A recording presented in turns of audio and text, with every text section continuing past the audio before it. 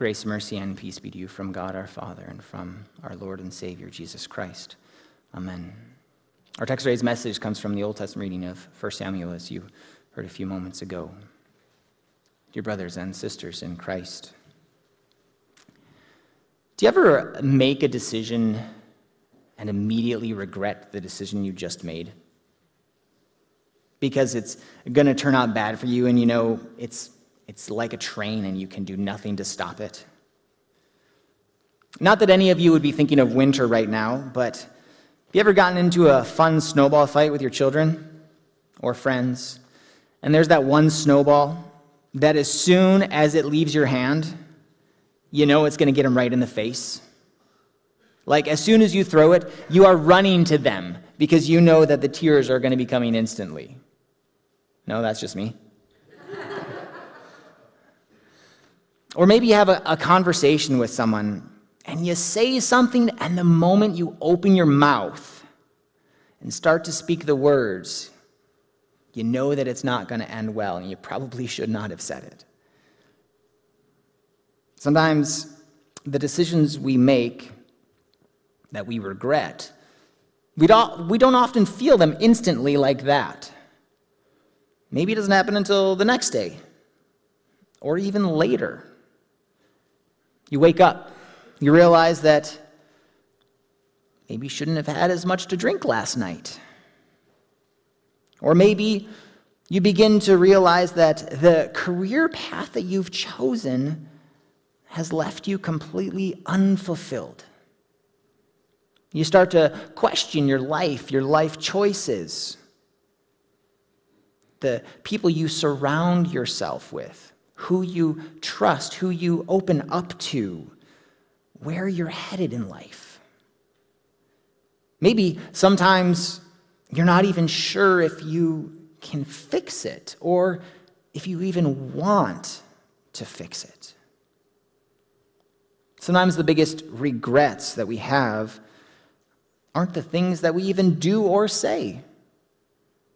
Sometimes it's the things that we don't do or don't say.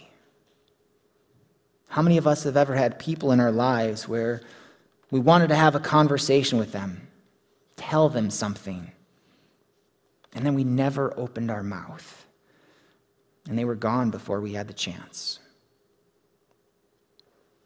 As a pastor, I sometimes have a special privilege of being in people's lives at their best and at their worst. Being able to stand up with a couple on their wedding day with all the joy surrounding it, only to see them years later and hear that it's over and they're ending their marriage. Being able to visit a newborn, see an infant welcomed into the Lord's family through the waters of baptism, to sitting with a mother who just had a miscarriage, who will never be able to bring their child. Being able to take the Lord's Supper to someone who is not able to come to church anymore, and then being at their bedside while they're dying. Seeing their family gather around them. Seeing a family being able to share everything they've wanted to share with them. Sometimes we get the chance to do that. Sometimes we don't. Because there are those who pass away. We never took the opportunity to tell them how we feel, to talk about the things that truly matter the most, to have one more time to tell them that we love them. And that can lead us to regret. And then we get messages from others, from the world, telling us that we should live our life with no regrets. I mean, since you can't change the past, you just need to try and learn from it. See it as a lesson. You only live once, so don't dwell on the past. You can only move forward. Now, it is true that sometimes it's much easier to look back at our life and see what we could have done differently. And sure, we can't change the past. We can only try and move forward from it, maybe grow from it, regardless of whether or not that's something easy to do.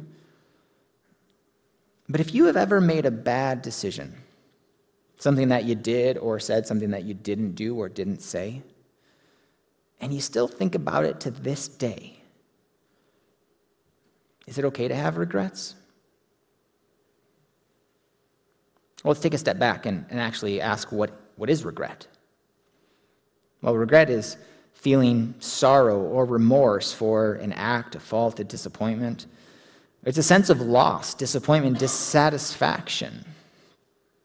I think if we just take that definition as it is, I think that all of us have had regret at some point in our life. I mean, when we come together and we have a time of repentance, when we have a time of confessing our sins, what else is it other than us telling God all of our mistakes, all of our faults, all of our sins, all of our regrets? To live life with no regrets is to say that you're perfect. And I don't know that any of us are perfect. Well, in fact, I know we're not. The only one who is perfect is God. And as we see in our Old Testament reading, even God has regrets.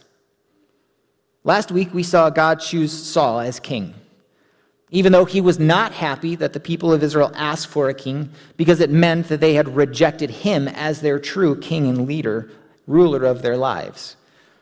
God also warned Israel of what it would mean to have a king, that he would essentially make them slaves.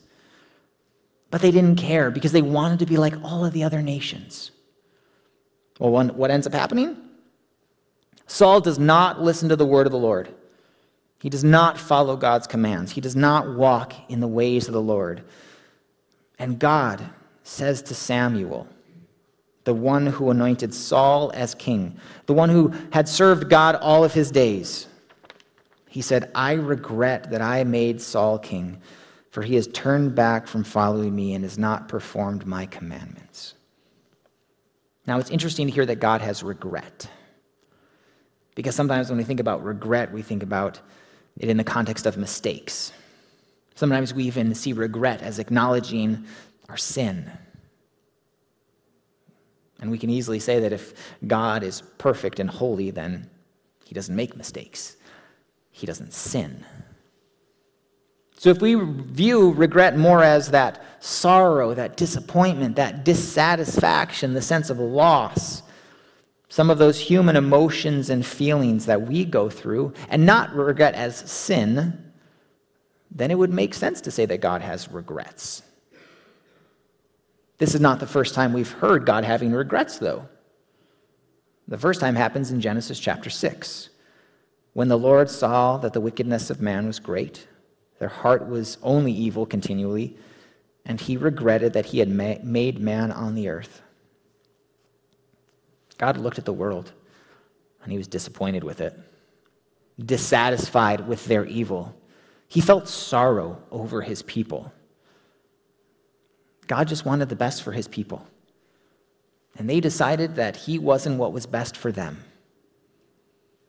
So he decided to wipe them out, saving only a few. 8 in total. Noah and his wife and his 3 sons and their 3 wives. When God appointed Saul as king, he wanted the best for his people. And Saul did not follow his ways. And so God regretted making Saul king. He felt this sense of loss for the kingdom of Israel. And if God has regrets, I think it's okay if we have regrets. It's just a matter of what we do with that regret. In the story of Saul, God rejects him as king. And this doesn't make Samuel happy, but he really should have seen it coming, because he himself had already told Saul that because he had disobeyed God, his kingdom was not going to continue. And so God's response was that he was going to seek out a man after his own heart. And what this means is he wasn't going to be looking for your stereotypical king, which, if you remember with Saul, Saul was tall. He was head and shoulders above everybody else, and he was handsome. He had the look of a king.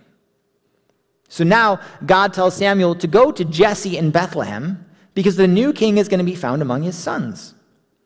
And so he goes, and Jesse brings out his sons, and Samuel looks at one of them, probably looking similar to Saul, and he's got that kingly appearance, handsome and tall. And God says, do not look on his appearance or on the height of his stature, because I have rejected him. For the Lord sees not as man sees. Man looks on the outward appearance, but the Lord looks on the heart. The attractiveness of a man doesn't make him right for the job. That's the lesson with Saul. It's the heart that matters. Saul's heart was not set on the Lord. God was going to find someone whose heart was set on him. And that did not happen with any of the 7 sons that Jesse had brought forward. There was only one son left, the youngest, the one working as a shepherd. David, the last brother, the least of the brothers, is brought forward, and God's like, that's the one. Anoint him. And David is anointed as king by Samuel, and the Spirit of the Lord was upon David from that day forward. A man that was chosen not because of his outward appearance, but because of what could not be seen. A man that was chosen out of God's regret, his sorrow. A man that was chosen as king because the current king did not walk in God's ways. And in the next number of weeks, we're going to be looking at the life of David, a man after God's own heart. When you look at your life, do you find yourself more like Saul or like David? One who does not follow in the ways of God? That causes God to have regret? Sorrow over you and your sins? Or are you someone who's after God's own heart? Who follows his ways, who seeks to do his will? Do you see yourself as someone God has rejected? Or do you see yourself as someone God has chosen? Can both of them be true about you? The answer is yes. And this is the dynamic that we live in daily for all of us who believe. This is living our lives as a sinner, but also as a saint. This is what baptism calls the old Adam and the new man. We're sinners. None of us can deny that. Sin causes regret, and in regret, what does God do? Nothing. He just dwells in the past? No. In rejection, does God wipe out everyone? No. With hardened hearts, like the Pharisees that we heard about in the gospel reading, does God just take them out? No. While our sin is God's sorrow and his regret, and while what we deserve for our sin is to be wiped out like the people of Noah's time, because we do not deserve to be saved. Rather, we deserve to be destroyed, because none of us are good. We are all wicked, like all of the generations before us.